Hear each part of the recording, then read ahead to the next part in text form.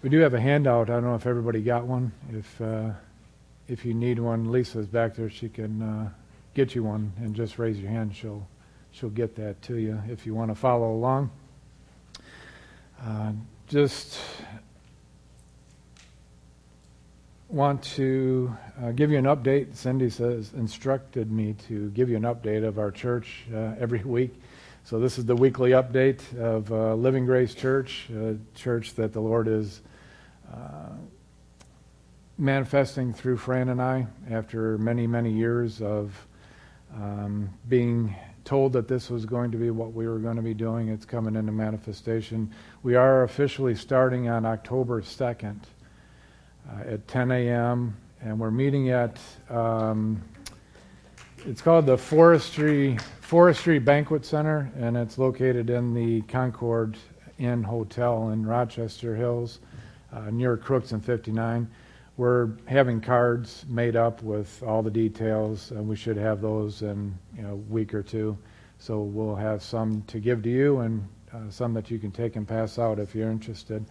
But we are official. We've signed the contract, and that's our official launch date is October 2nd. So thank you for your continued prayers and love and support and encouragement. And we're excited to finally get this going. It's been a long time, but we've been patient and we've let the Lord open the door, and now is the time. So that's the weekly update on Living Grace Church. Tonight we're going to be talking about, like Cindy said, dealing with counterattacks and maintain your healing. Fran and I have been in ministry and have kind of been steered in the direction of the healing ministry for quite a few years now, and it's a pattern that we have noticed of attitudes or mindsets that people are attacked with, and it can lead to a loss of a battle during a counterattack. They get a tremendous healing, and they get a miracle at the time when we first pray for them, and after a period of time goes by, for some reason there seems to be a counterattack, and they seem to sink down. They seem to get anxious. They get worried. They start to get filled with doubt. And this pattern we've noticed, I think, has a common denominator, and it's all linked to, I think, a lack of a foundation of the Word, of God's Word. It's so important to get an understanding of God's Word. This understanding will give you a rock-solid foundation that even if there is some kind of a counterattack, you know how to take it out. You know how to come against it. You know how to stand against it. And you know that you've already won the battle. So if you know that, there's no chance you can lose. But if you don't know that, then there is a chance you can lose. So we're going to talk about the Word tonight, and specifically the Word is a seed.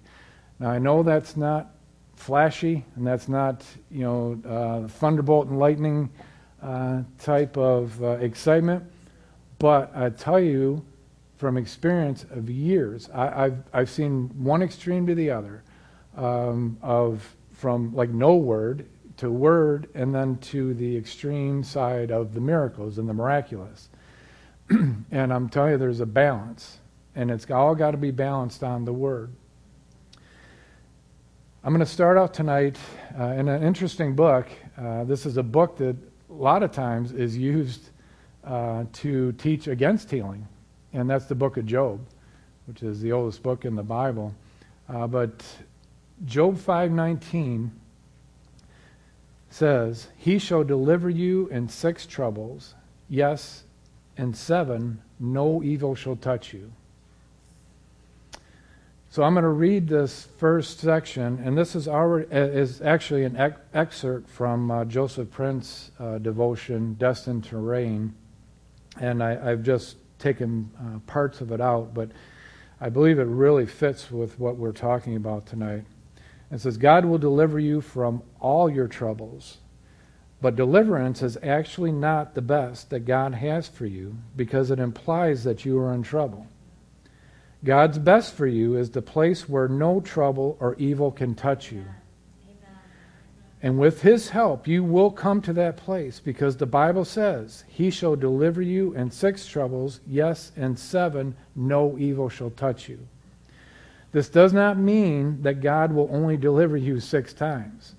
It just means that as you keep believing God's promises of protection, after some time you will come to a place where no evil will touch you. You will become so solid, rock solid. If you build your foundation on the Word, you will come to a place where you know that no evil can touch you. Another thing, this isn't in the rest of this, was the Lord showed me this, that numbers are very important in the Word. And they're all symbolic and mean something in the Word. 6 is the number of man, represents as symbolic of man and man's ways of doing things. And 7 is a spiritual perfection, but it's also a physical perfection, but it's based on a spiritual attribute that makes it possible for the physical to be complete or perfect. And I believe what the Lord is saying, that if the 6 represents man's ways of doing things, and when you come to the end of trying to handle things through your own works, through your own struggles, through your own efforts, or through the efforts and struggles of other men, and man's ways of handling things, man's ways of addressing things, when you come to the end of that, if you will start doing it God's way, if you'll start doing it with spiritual perfection, with God's spiritual perfection, getting the understanding of who God is, how much He loves you, how much He's already done for you, then no evil will touch you. You're done with doing it man's way, done trying to handle it yourself, done worrying about it yourself.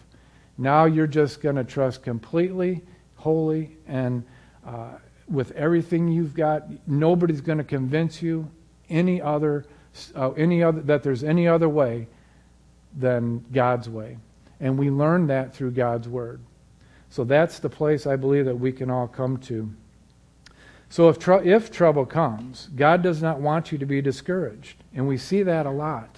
And we see, people when they get that attack, if they get that attack, they get discouraged. And they think they're doing something wrong. They think they've messed up. A whole variety of reasons of why they get discouraged. And they thought, they had a miracle. They thought they were healed. And then why is this same symptom that I was having before coming back? Or why is a different symptom, coming back now? He wants you to know that it is only the devil trying to steal his word from your heart. The devil is afraid of leaving God's word in your heart for even 1 second because he knows that will lead you to a place where no evil will touch you. That is why he comes immediately, he meaning the devil, comes immediately to steal God's word from your heart. He may do so by telling you that pain you thought you were healed from is back. Where is God now? You must not respond by saying, well, I guess it does not work. Maybe God's promises of healing are not for me. No, you must continue to stand on God's promises and say, the previous pain did not stay.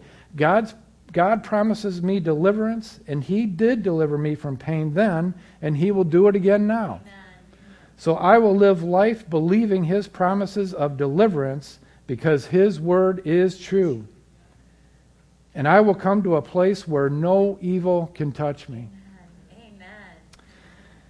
Like Cindy mentioned, this teaching and all the teachings for the last several weeks have been based on the book, Your Healing Door by Greg Moore. Has anybody read this book out there? Cindy, all right. Well, you really don't have to read it because we've been teaching it every week to you. But there's a lot of really good nuggets in here. And there's some things that you can really learn from, and it's based on their experience, what they went through with Greg Moore's healing, and then also their son that was a 15-month-old baby that was attacked with a severe form of arthritis and was told that the boy was never going to walk even. And today he's walking and healthy and whole and complete. I just want to read a little bit out of here because I was excited that this whole chapter, or not the whole chapter, but probably 75% of it is talking about the Word. And that's what, before even reading it, the Lord led me to teach on, that it's based on the Word, that we can counter or come against counterattacks, with the Word. And like I said, 75% of this chapter is about the importance of the Word. Quoting Greg here, he says, "More battles are lost in counterattacks than any other kind of battle." Like I said, his 15-month son was healed of the juvenile muscular arthritic condition, but just 1 month later, Michael's wrist and hand began to swell up again. Instead of allowing fear and doubt to consume us with thoughts that Michael's healing was short-lived, we just took authority over the enemy, rebuked that swelling, and commanded it to leave his body in Jesus' name. Amen. Within 24 hours, the swelling was gone. Praise God. So that's how we come against the counterattack. We don't run in fear. We don't get worried and concerned about. We stand and say, no. In Jesus' name, you've got to go. The devil may attack your mind with thoughts of doubt and defeat. He is after the Word. Don't let the Word go. When he comes to steal it, stick him with it. He is the one who is in doubt. He is already defeated, not you. See, if there was nothing to steal, he wouldn't come to steal, kill, and destroy. See, the devil is a spirit. He can see all the stuff that's in the spirit realm. He can see the healing that's there. He can see the restoration. He can see your joy. He can see your peace. He knows it's there. That's why he's trying to steal it. If there was nothing there to steal, he wouldn't have to even bother with it. But he sees it. But he's trying to deceive you into thinking it's not there. But we can see it if we see it with spiritual eyes, and our spiritual eyes is the Word of God that tells us that we have joy, that we have peace, that we have healing, that we have restoration, that we have all of it already inside of our spirit. So keep that in mind. When you get an attack, just say, I know you know it's there. That's why you're trying to steal it. But you're not going to steal it from me. Be prepared to respond to every counterattack by saying what Jesus said. It is written. Don't get into an argument with the devil. Don't get into a big discussion. Don't try to figure the devil out. Don't try to figure out demons' names. Don't try to get into the whole spiritual warfare. The devil has been defeated. Why are you fighting a defeated foe? Run him off with the Word. When you are ready for these counterattacks and you run the enemy off the Word, it puts fear in him about trying to attack you again. He will think twice about coming to your house to try to steal from you. If you consistently resist him with the Word, he will flee and go somewhere else. Now, why do so many lose the counterattack battle? It is because they have not taken time after receiving their healing to receive instruction in the Word regarding faith and healing. We must fill ourselves up with the Word so the healing God gave us cannot be stolen by the enemy later through a counterattack. Now, you can't lose your healing because healing is already in your spirit. It's already there. You can't lose it. But you can be deceived into thinking that you've lost it and convince yourself that you've lost it by the lack of renewing your mind with the Word. And that will convince you that the healing, you don't even think the healing is there. But the healing is there in your spirit. We're a three-part being, spirit, soul, and body. We are born again with a new spirit, the Spirit of God. That spirit contains everything we need for this life and for godliness, for now and the future. Our spirits are perfect, 100% perfect. Everything we need is in our born again spirit. So you can't lose, don't ever think you can lose a healing. The healing is sealed. The Holy Spirit has sealed it. It's sealed. It's there. It's yours. It's already paid for. Jesus purchased it, paid for it, and gave it to us. So don't think that you can lose it.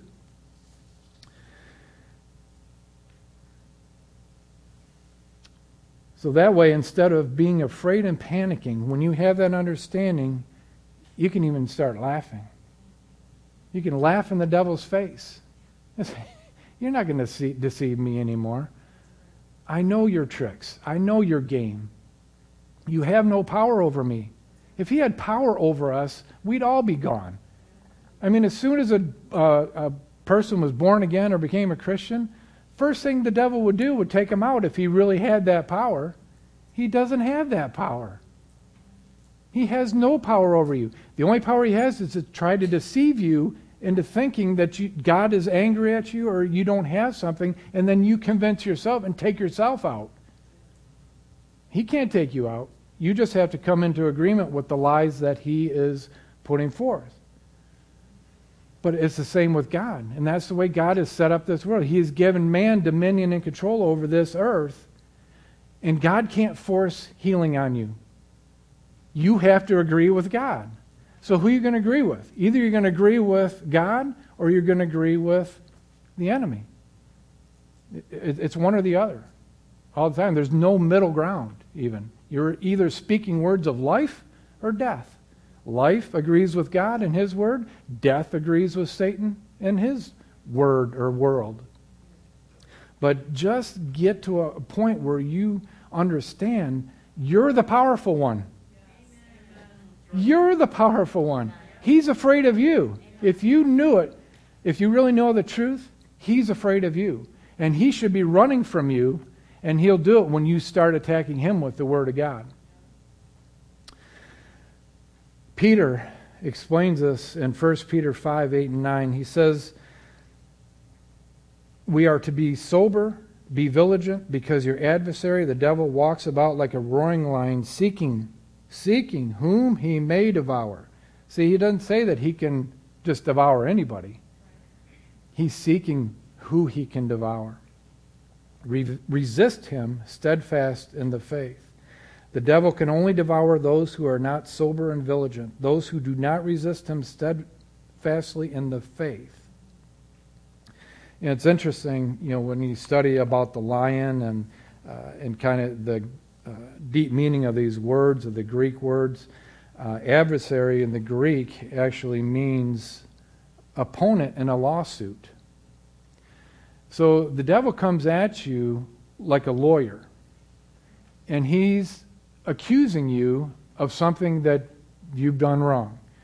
You got that pain because you did this. You got that pain because you didn't do this.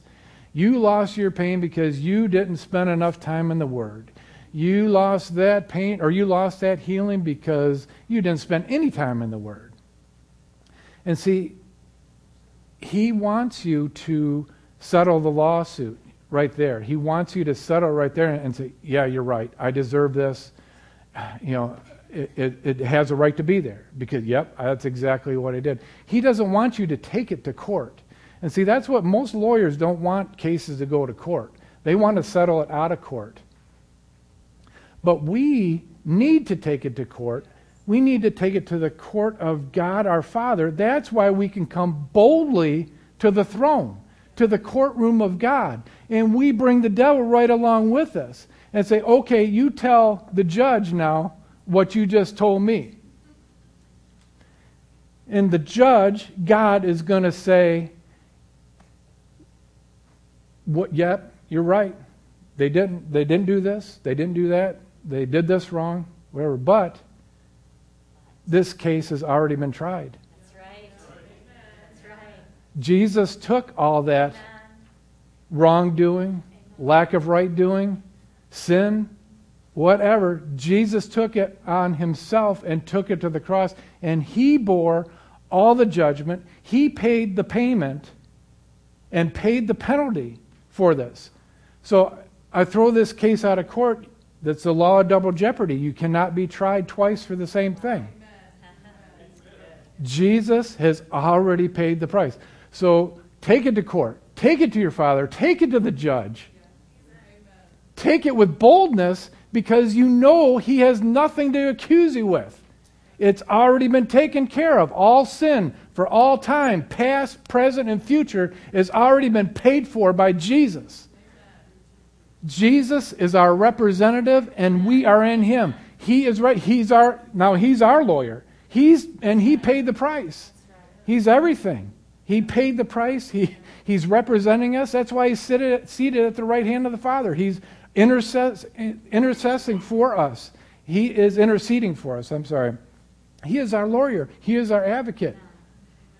The devil he doesn't want. He won't even go there. Once you just say, "Okay, let's take it to God," boom, he's gone. He's not going, because he knows the truth. He knows he's lost. He knows he doesn't have a leg to stand on. So don't let that lawyer intimidate you into thinking that you have to pay a penalty, that you have to pay the price of a sickness or a pain or an attack on your body. You don't have to pay. It's already been paid for. And you are living now by the law of the Spirit of life in Christ Jesus.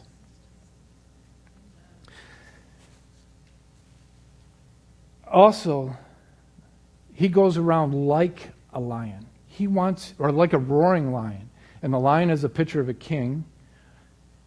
Kings have rule and authority to make judgments, and that's why he roars like he's speaking. He's speaking like a king. He's not a king. He's speaking like a king. He's trying to make you think that it's God that is saying this to you. That's why he's like a roaring lion. He tries to act like it's God that's mad at you, that God is disappointed, and he's acting like that it's God that's saying that to you. And see, that's where a lot of the church, they get this wrong. They say that God is judging the world for their sin. No, he's not. We are in the condition we are in because of our own choices, because of our own actions, and just totally abandoning God and ignoring him. But God, right now, we're in the age of grace. And God is not judging man. He judged everything on Jesus. But the devil goes around like a roaring lion, and even Christians will say, "Yeah, that's God judging you." You hear even Haiti, when Haiti was pretty much decimated by that hurricane a few years ago, there was Christian evangelists out there saying that was God's judgment on Haiti because of their evil. And there is a lot of evil in Haiti, a lot of voodoo and a lot of witchcraft. But it was not God. It's not God judging them. There will come a point when we come to the age of grace, when Jesus returns, there will be a judgment that will return. But we are not in that period now. We are under the age of grace, and Jesus has paid the price. And he has taken all of that. And there's so much in this verse. Like a roaring lion. See, a lion does not roar when he attacks. A young lion is very quiet. And they stalk. And they try to get as close to their prey. And then they pounce and they run after and they try to take him down. But a roaring lion is usually, it's an older lion. It's a mature lion. And a lot of times it's a lion that has, their teeth are falling out, or their claws are gone. They've got basically no power.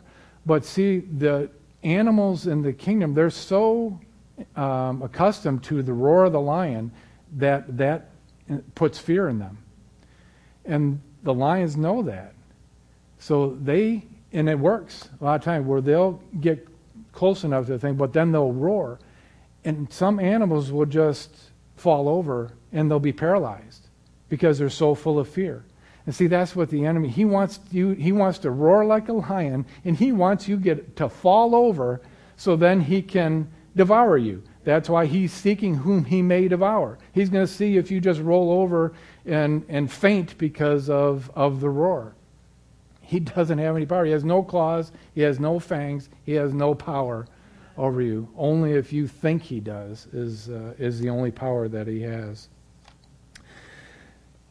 What I really want to focus on tonight is talking about seed. God's word is a seed.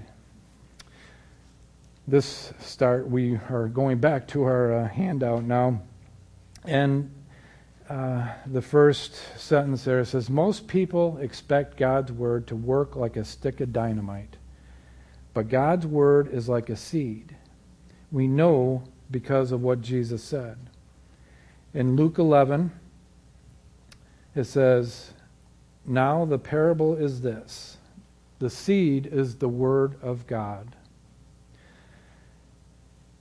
Peter said in 1 Peter 1:23, having been born again, not of corruptible seed, but incorruptible, through the word of God, which lives and abides forever. God's word is alive, just like a seed. The Bible is full of unseen life. It is John 6:63. It is a spirit who gives life. The flesh profits nothing. The words that I speak to you are spirit and they are life. Jesus said his words are alive. They contain life. The words in your Bible may look lifeless and powerless, but seeds do too. But they are not without life or power. In Mark 4:30 through 31, Jesus explained the kingdom of God works like a seed. So if we are to understand God's kingdom and how he operates, we need to understand seeds. And it says, and he said to them, do you not understand the parable? How then will you understand all the parables? And I'm going to go back to that in a second. But he continues on. He had just given them a parable about a sower and sowing seeds. So now he's explaining it to them because they didn't get it. He said, the sower sows the word. And these are the ones by the wayside where the word is sown. When they hear, Satan comes immediately and takes away the word that was sown in their hearts. These likewise are the ones sown on stony ground, who when they hear the word, immediately receive it with gladness, and they will have no root in themselves, and so endure only for a time. Afterward, when tribulation or persecution arises for the word's sake, immediately they stumble. Verse 18, now these are the ones sown among thorns. They are the ones who hear the word, and the cares of this world, the deceitfulness of riches, and the desires for other things entering in, choke the word, and it becomes unfruitful. But these are the ones sown on good ground, those who hear the word, accept it, and bear fruit, some 30, some 60, and some 100. And see, Jesus is telling them that his word, God's word, is a seed. And he started off by saying, if you don't understand this parable, then nothing else is going to line up. Nothing else is going to make sense. So the first place we got to start, the first place the church should start, is understanding that the word is a seed. Now, for that to have any meaning, we have to find out what is a seed. What does a seed do? When Jesus was on earth, the majority of people were farmers. They understood the seed, planting, harvest. They understood that concept.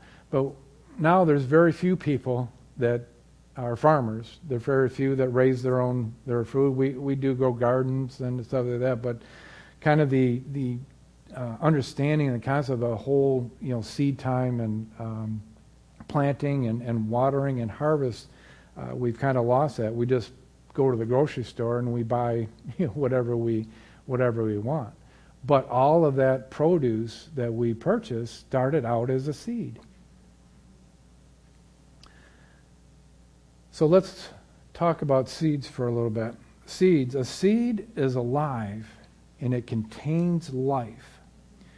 Your physical senses are incapable of judging whether a seed is alive or not. You cannot see, feel, hear, smell, or taste the life that is in a seed. There is only one way to prove a seed is alive, and that is to plant it. It's the same with the Word. By our five senses, it doesn't look like there's any life in these words. It looks powerless. It looks weak. It looks, like there's no power in it at all. But that's when we look at it with our five physical senses.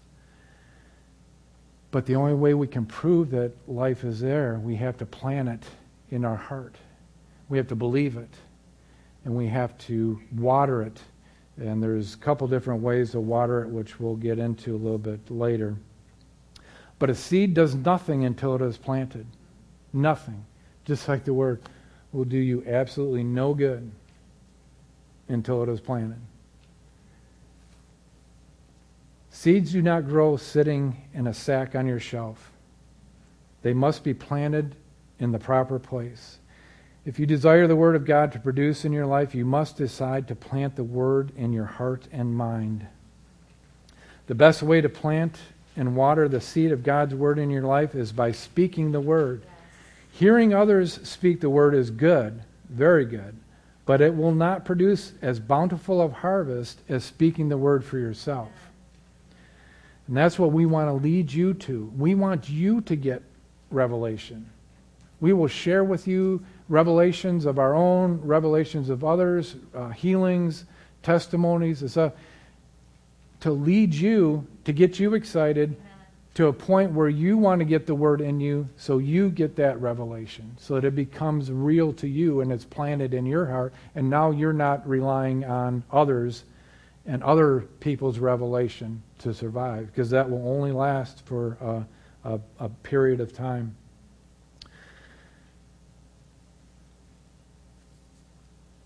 Speaking God's Word with your mouth is essential. As we speak God's Word, we are planting or watering the seed in our heart for the harvest of results we desire.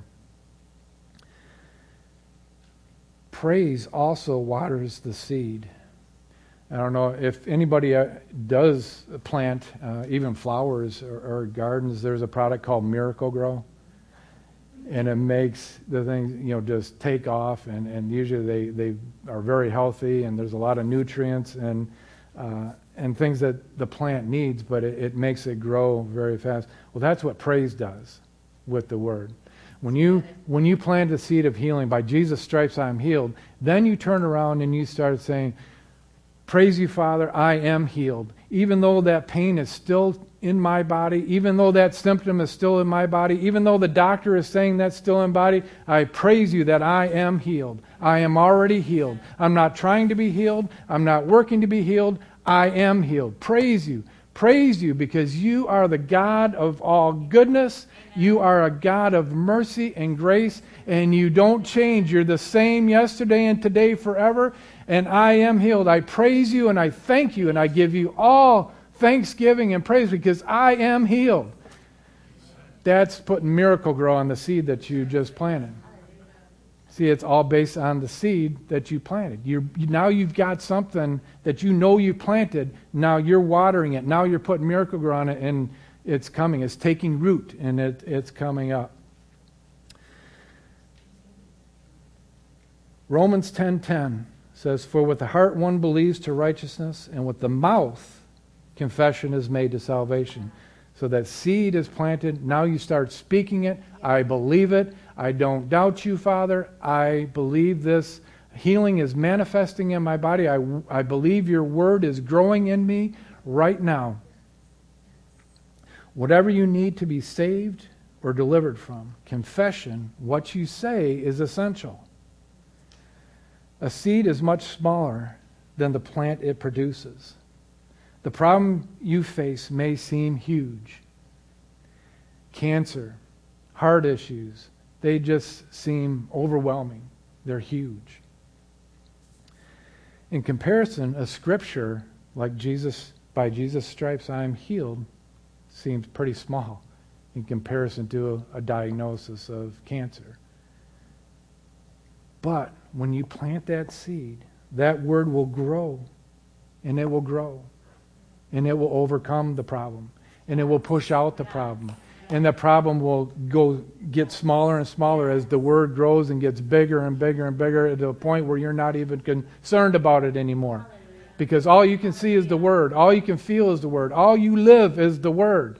You don't live cancer anymore. You don't live sick. You don't live in pain. You don't live hurt, broken, disgusted. You live filled with the Word of God that is growing and growing and growing. A seed always produces after its kind. Galatians 6:7. Do not be deceived. God is not mocked. For whatever a man sows, that he will also reap. For he who sows to his flesh will of the flesh reap corruption, but he who sows to the Spirit will of the Spirit reap everlasting life. And let us not grow weary while doing good, for in due season we shall reap if we do not lose heart. Whatever you need or desire, find scriptures relating to that. And you will find scripture, and it's got to line up with God's Word. You can't just wish for a Lamborghini and go on. I mean, things got to be lining up with God's Word. But when I say whatever you need, it's you're gonna, if you can find it in God's Word, then you can stand on that. That's right. Whatever you need or desire, find scriptures relating to that.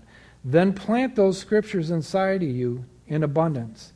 See, each scripture that you find, when you find a verse about healing, that's a seed, that's a healing seed. It's going to, when you plant it, it's going to grow up into a healing tree. Amen. Or healing bush. Amen. It's not going to grow into a prosperity tree or a tree of fulfilling a lack or something else. The seed will only produce after its own kind. So that's why it's so important to find the verse to stand on that addresses your situation or circumstance. Then you plant that seed, you water it, you praise God for it, you believe that it's working, and if you're standing on a scripture for healing, healing is going to manifest. A healing tree is going to grow, and you're going to bear fruit. A seed is powerful, and it looks so weak and helpless. As a seed begins to grow, it will push up dirt, rocks, etc. Whatever the obstacles are, God's Word planted in your heart will push obstacles out of the way too. Yes. Doubt and fear, and these are rocks and stones and come with the dirt. This tiny little seed, it goes buried deep in the earth, and there's all kinds of obstacles in the way, but it pushes through. And it pushes through to the light. And that's what it's doing. It's pushing through to the light and coming out and bursting forth, pushing rocks out of its way, pushing obstacles, pushing doubt, pushing fears out of the way. And boom, it comes out. And then it continues to grow as it bursts forth out of the soil. A seed begins to grow in secret underground. The only way to tell if a seed is growing is to dig it up, or wait for a plant to appear. If you dig up a seed, you may kill it. And see that we do that. We tend to do that. We'll plant a seed of healing. We say, okay, by Jesus' stripes I am healed. I believe it. I believe it. I stand on your word, Father, and nothing is going to change my mind. I believe I'm healed. Day goes by. The next day, you don't see any change. You feel the same. You might even feel worse. The pain might be worse. The symptom might be worse. Now you start to wonder, is this really working? Is this crazy? This word doesn't look like it has life in it. It doesn't have power in it. The church that I go to, they say that healing isn't for today. That Jesus doesn't heal today. He only healed when he was on earth just to prove a point. But we can't trust in God to heal us today. What are you doing? You're digging up your seed. Doubt and fear, worry, anxiety will dig up the seed. Because you don't believe it's growing, you're starting to panic, and now you're digging up that seed. And it won't grow. It won't grow. You got to leave it planted. And you got to water it. And you got to praise. And you got to say, I don't care what I feel like. I don't care what the symptoms are. I don't care if the diagnosis is worse today than it was yesterday. I am healed. The seed is growing. The seed has been planted. The seed is in my heart. I believe it. And I praise you. And I know that it's growing, Father.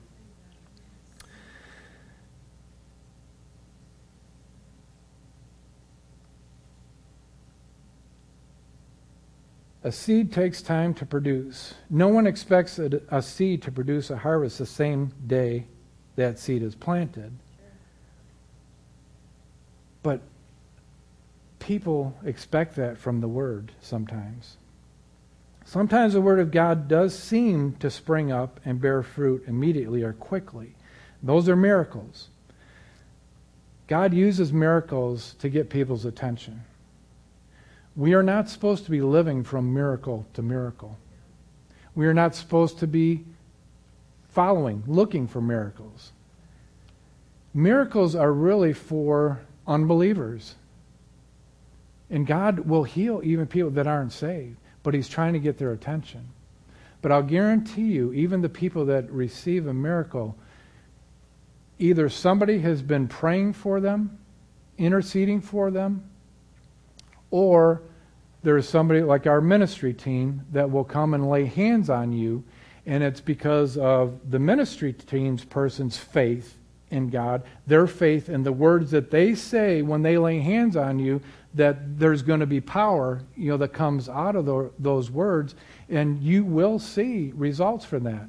But when people aren't taught that, when they go away and then the pain starts coming back, either they panic and they just run away and they don't ever come back, or they panic and they call the person that laid hands on them and say, oh, you got to lay hands on me again.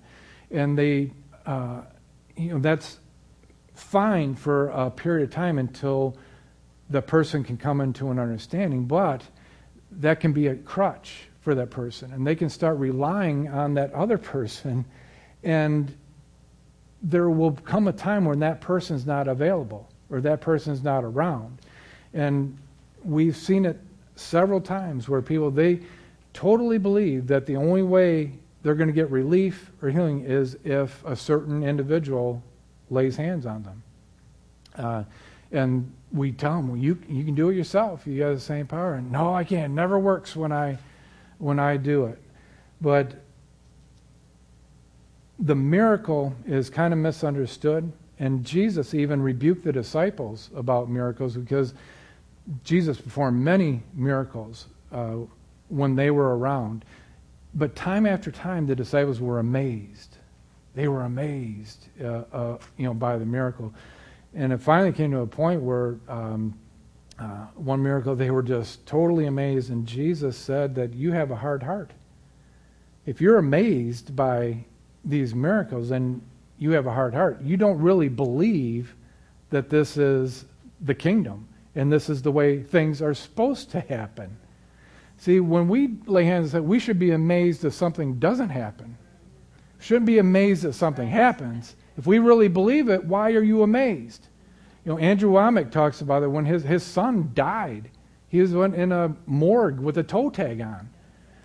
And he had a long drive to get there, him and his wife. Well, they started speaking the word. And they started speaking out the prophecies that had been spoke over their son, that he was going to be in ministry. And they were praising and thanking the Lord that their son was healed. And they got to the hospital and walked in. Their other son came running out. He said, you won't believe it. He just sat up and he's alive. And Andrew Womack said he said it was anticlimactic. He said, we had already praised the Lord. He said, when we walked in, that's what we expected. We weren't amazed by it. If they were amazed by it, that would have been evidence of a hard heart. That was just like a wishing thing that they were doing. And when they came in, then once they saw it, sure, oh yeah, it did work. But they are so rock solid on God's word and had so many seeds planted in them, they drew and reached up and picked the fruit of healing and restoration for their son and knew that it was going to reap a harvest. And they got to the hospital, walked in the hospital, and their son, and he's still, this was years ago, and he's still alive and healthy and fine. But we got to get over this amazement of miracle. We got to come into the point where we expect it. This is what we expect. This is the way we live. This is the way we are. This is the children of God. Jesus wasn't amazed he wasn't amazed when he raised Lazarus from the dead.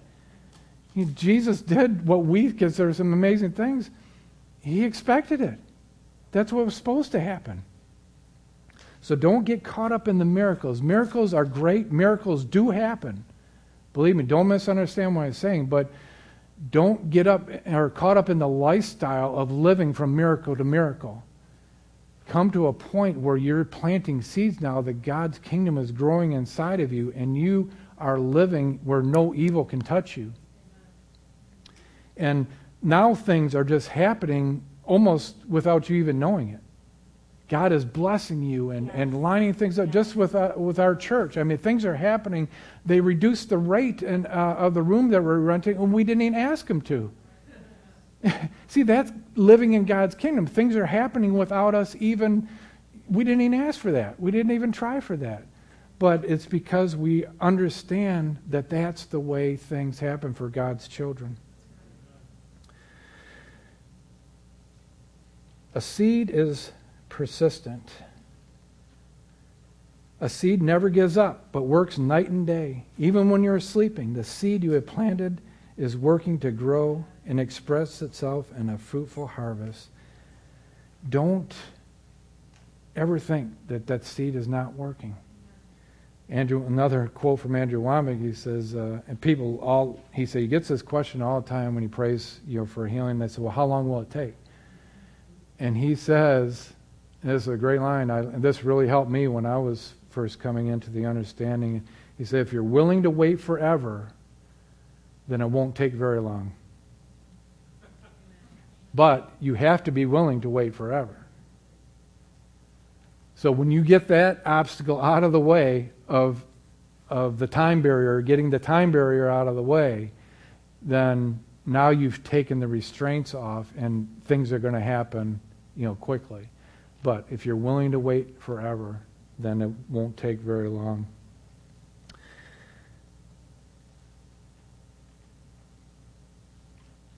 A seed will stop growing without nourishment. Planting a seed is not enough to assure a harvest. Seed must be protected and then taken care of until harvest time.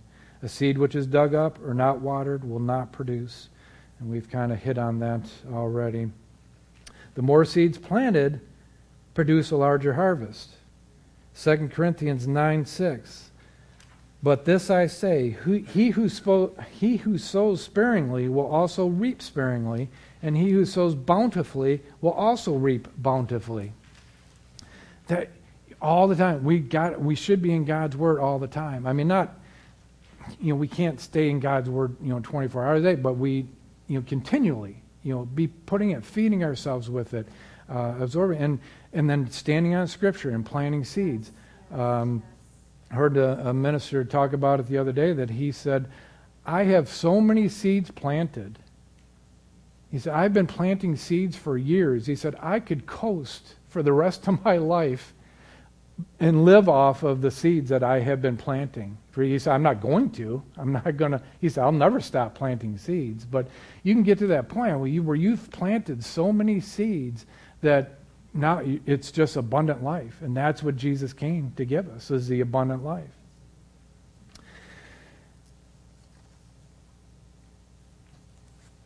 I brought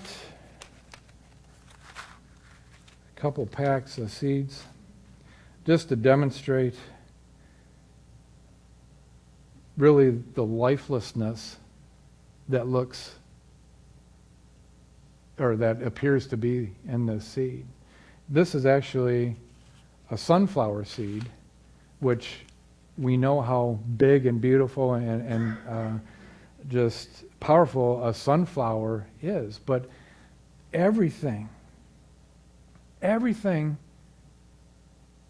that connects to the life of a sunflower is in this little seed. Everything. The stalk, the leaves, the flower, and then more seeds. That's what's so cool. I mean, the seed produces seeds. God's word is the same thing. You plant a seed and it'll produce more seeds for you so you can plant more seeds. And then it produces more seeds so you can keep planting more seeds. But this looks powerless, just like this looks powerless. And the world is so deceived. I mean, they've gotten so far away from word. Churches hardly even, a lot of churches, hardly even talk about the word, or they'll read one verse or scripture and then they'll go on, to the rest of the service. But this is God's word is the same way. All of the life that the seed that you choose, like if you are picking like 1 Peter 2:24 that says by Jesus' stripes you are healed. When you plant that seed, by Jesus' stripes I was healed. I plant that in my heart. I believe it. All of that life is in that seed. Everything is there. It's not lacking anything. And it will produce. Now our spirit is, I don't know if you've been in stores, and I don't know if anybody's gone seed shopping. Not many people do, but in stores that do carry it, they have racks of seeds. I mean, it's just packet after packet after packet of seed, and you can, pick out whatever seed you want. That's the same thing with the Bible, but the word is spirit. Now, the word coming into us is spirit, and now our spirit has the same thing. Your spirit is a shelf of seed packets, and it has hundreds, thousands of seed packets available to you. But when you read the word, it tells you what seed packets are there. You read the word, and then you go and you select the seed packet that you want to grow. I keep talking about healing, but it's a very important topic. But the word tells you, that you have a seed packet of healing in your spirit. And so now you go to your spirit and you draw out that seed packet and you plant it in your heart.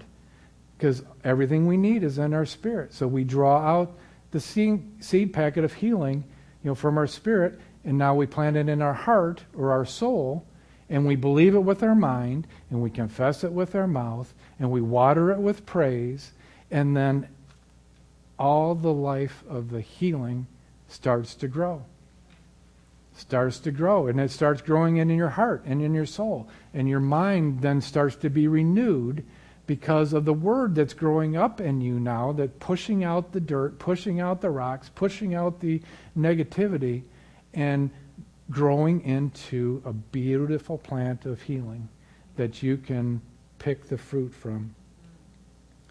So just think of your spirit as a seed packet rack. It has got all the seeds that are there. But if you leave them there, that's all you get. There's no life. It's lifeless. It's just a seed. It's nothing. But when you grab it out of your spirit and then plant it in your heart, that's when the life comes. See, that's where people misunderstand when we say that you are already healed. You're not trying to be healed. They misunderstand that concept, that seed is already there. It's already in your spirit. And that's what we're trying to do. We're trying to pull the seed packet of healing out and plant that seed and then let that healing grow in you. Sow seeds of faith. Don't talk sickness, problems, or lack. Talk health. Talk getting well. Talk about God's healing power. Talking the problem plants problem seeds, which are like weeds that can choke out good seeds that have been planted. Even though you don't feel like you've been healed, remember that the just shall live by faith, not by feelings. And the seed is growing. Talk through faith, not through your feelings. Talk about what God has already done. Think about His works. Remember how precious your salvation is that Jesus purchased for you. The Word tells us what to meditate on Philippians 4:8. This one's not on the screen, but it's written on your sheet. It says, "Finally, brethren, whatever things are true, whatever things are honest, whatsoever things are just, whatsoever things are pure, whatsoever things are lovely, whatsoever things are of good report, if there be any virtue, if there be any praise, think on these things." To think or meditate on these things effectively, you must use your faith. Because it doesn't say to think on these things when everything's going good, when everything's perfect. It just says to think on these things, period. And when you have the Word of God planted in your heart, then it's easy. All these things are describing Jesus. Jesus is honest. Jesus is pure. Jesus is lovely. Jesus is of good report. Jesus is virtuous. And we can praise Him for all of those attributes. Check your speech to see if it falls into these categories of Philippians 4:8. Check your thoughts to see if they're lining up with these categories. If you're not in the realm of these things, you are out of the realm of God's kingdom. Be careful what you say. Because like we talked about earlier, you're either speaking words of life or you're speaking words of death. Seed time and harvest. We have to get this idea of the word to plant, water, and harvest. Plant, water, and harvest. And sometimes plant and then water, water, water, water, water, water. Patience, patience, patience, and then harvest. Some seeds take a long time to germinate, and they take a long time to burst through the soil. But don't lose your hope. Don't lose your expectation, your confident expectation that it is going to burst forth.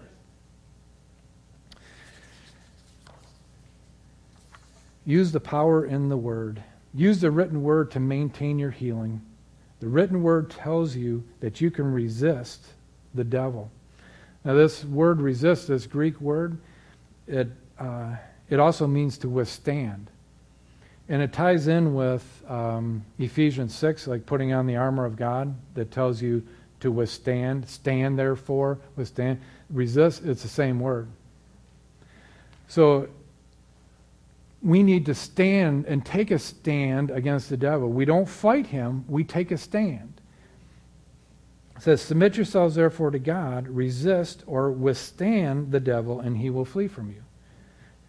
And then the meaning of withstand in the Greek is to stand up against, oppose with firm determination, to not be harmed or affected by something, to deal with something such as an attack or a criticism successfully.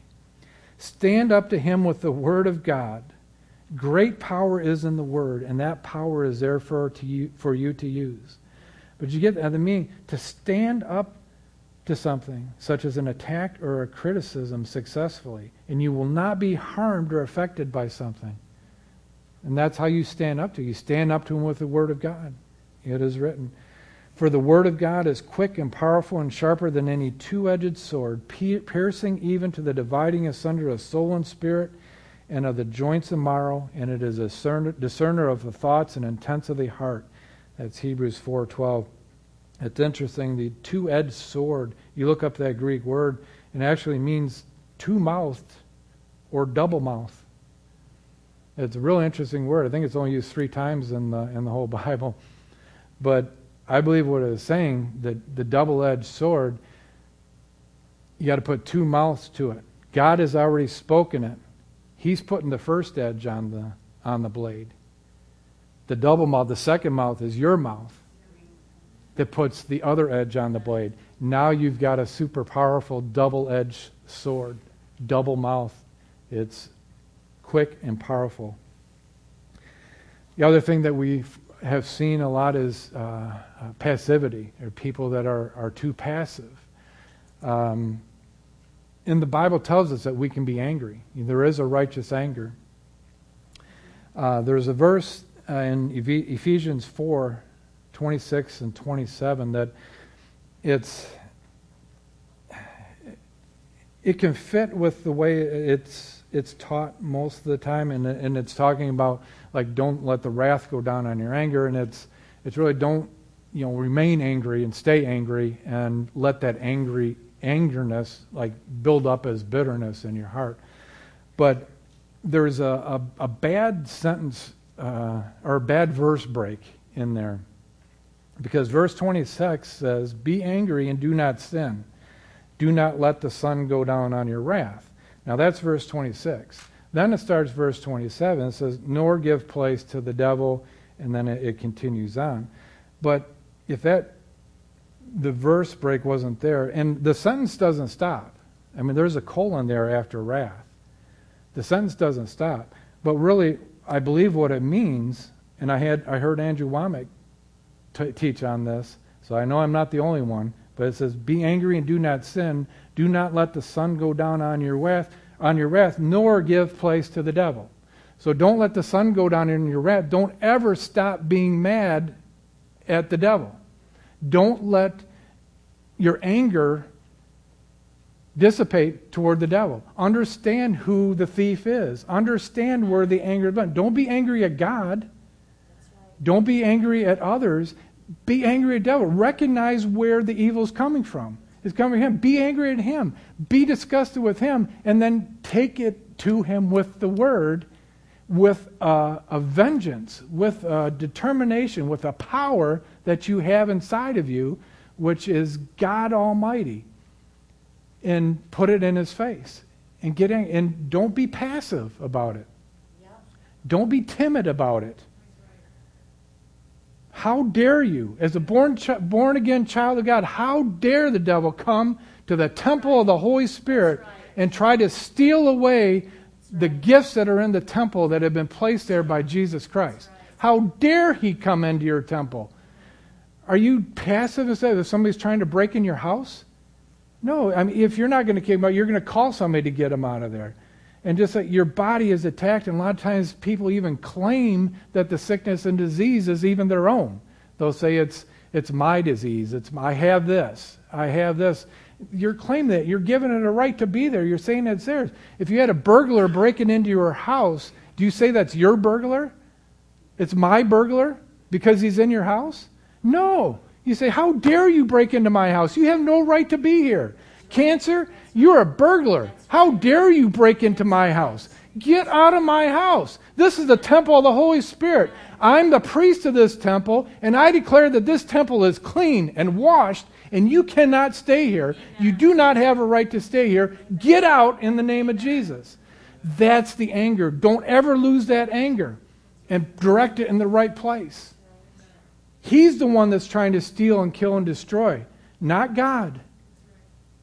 Get your anger directed in the right place. And Satan does everything he can do to try to get people to be mad and angry at God. He blames everything that happens in the negative and bad on God. And people get so mad and angry at God that they walk away. They don't even want anything to do with him. Don't let that happen. And the word of God increased. Acts 6:7. How did the word increase? It increased by the work it did through faith of those who believed it would work just as they said. See, the word, it's a seed. The word increased. That's what a seed does. It increases. Word power means word ability. God's power isn't something that will only make your body shake and quake. God's power is using his ability given to you to do his will. Faith in the word is the ability, the power to put into action what it says. Through faith in the word of God, you have the power, the ability to withstand the devil and make him run from you. Faith in the word is all it takes to trample devils underfoot. Never forget that faith in the word of God is the ability to put the word into action. That's how you deal with counterattacks. And after you come to a certain point, then no evil will touch you. Mightily the word prevails. Acts 12:24. But the word of God grew and multiplied. seed time and harvest. Faith gave or gives the word freedom to, oh, this is good. Faith gives the word the freedom to prove its ability. Faith gives the word freedom to prove its ability. You don't have to put forth the ability. You just have to have faith in the word and let the word prove its own ability. Let it prove its own power. The Word of God given with all faith comes forth with God's ability, with His power. Acts 19:20 says, so mightily grew the Word of God and prevailed. It grew and prevailed. The seed has turned into a mighty tree and it has prevailed. When the Word of God prevails, it overcomes all evil, all weaknesses, and everything else wrong, and brings about that which is right into its rightful place. We rejoice in the life of Christ. In the scripture that tells us, John 1:14, the Word was made flesh and dwelt among us, and we beheld His glory, the glory as if the only begotten of the Father, full of grace and truth. Jesus was the incarnate Word. Did Jesus have any effect on people? The Word became flesh. Jesus had tremendous effect on people. We should be demonstrating the same thing because it's Jesus that's behind the Word when we speak it. It's the life of Jesus. It's even more powerful than when Jesus was here on earth because now we have the resurrected life of Jesus that's in this Word, in the Word. The power is amazing. We can't even comprehend the power. But we believe that it is so powerful that all we have to do is speak it and believe it, and our faith gives it the ability to perform.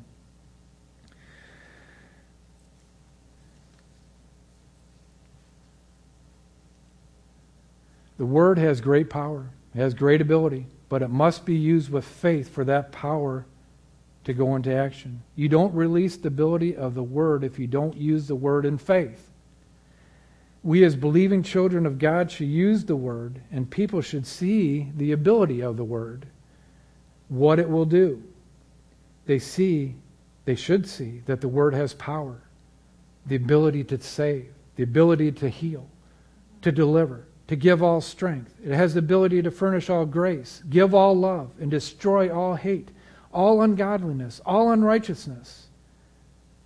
Power, remember, is ability. The ability of the Word is incredible. They spoke the Word of God with boldness.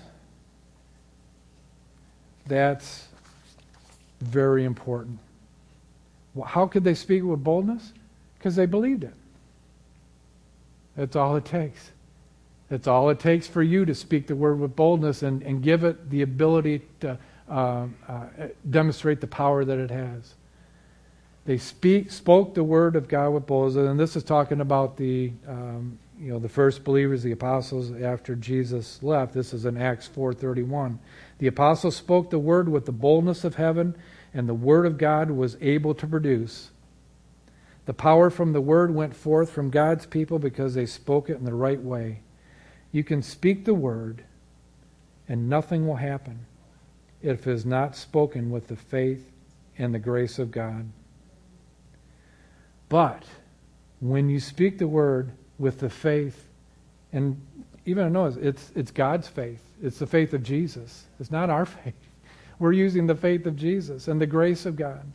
When you speak it with the faith and the grace of God, every seed planted will grow, and you will reap a bountiful harvest. Then it's just a matter of picking the fruit. See, you've planted so many seeds now, and it's grown up in you so much. Now, fruit is coming up, and then, okay, there's a little twinge in your body or a pain. You say, oh no, No. It's Jesus' stripes. You reach in, you pick out the fruit of healing. You eat that fruit and boom, that thing is gone. That little twinge is gone. That pain is gone. That's how you do it. That's the point where your reach will no evil will touch you. Amen. Father, we thank you for your word. We thank you for the power that's in your word. We thank you that you are the one that has the ability to hasten to perform your word. When we speak it with faith and belief, and we speak it with your faith, then you will hasten, you will move quickly to perform your word. Father, we thank you for revealing to us that this is where the power is, that the power is in your word. We believe your word.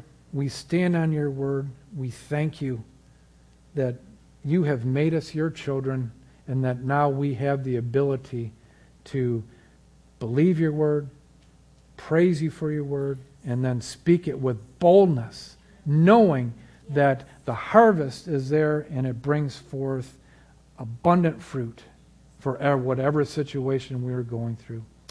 Father, thank you for loving us so much. In Jesus' name, amen.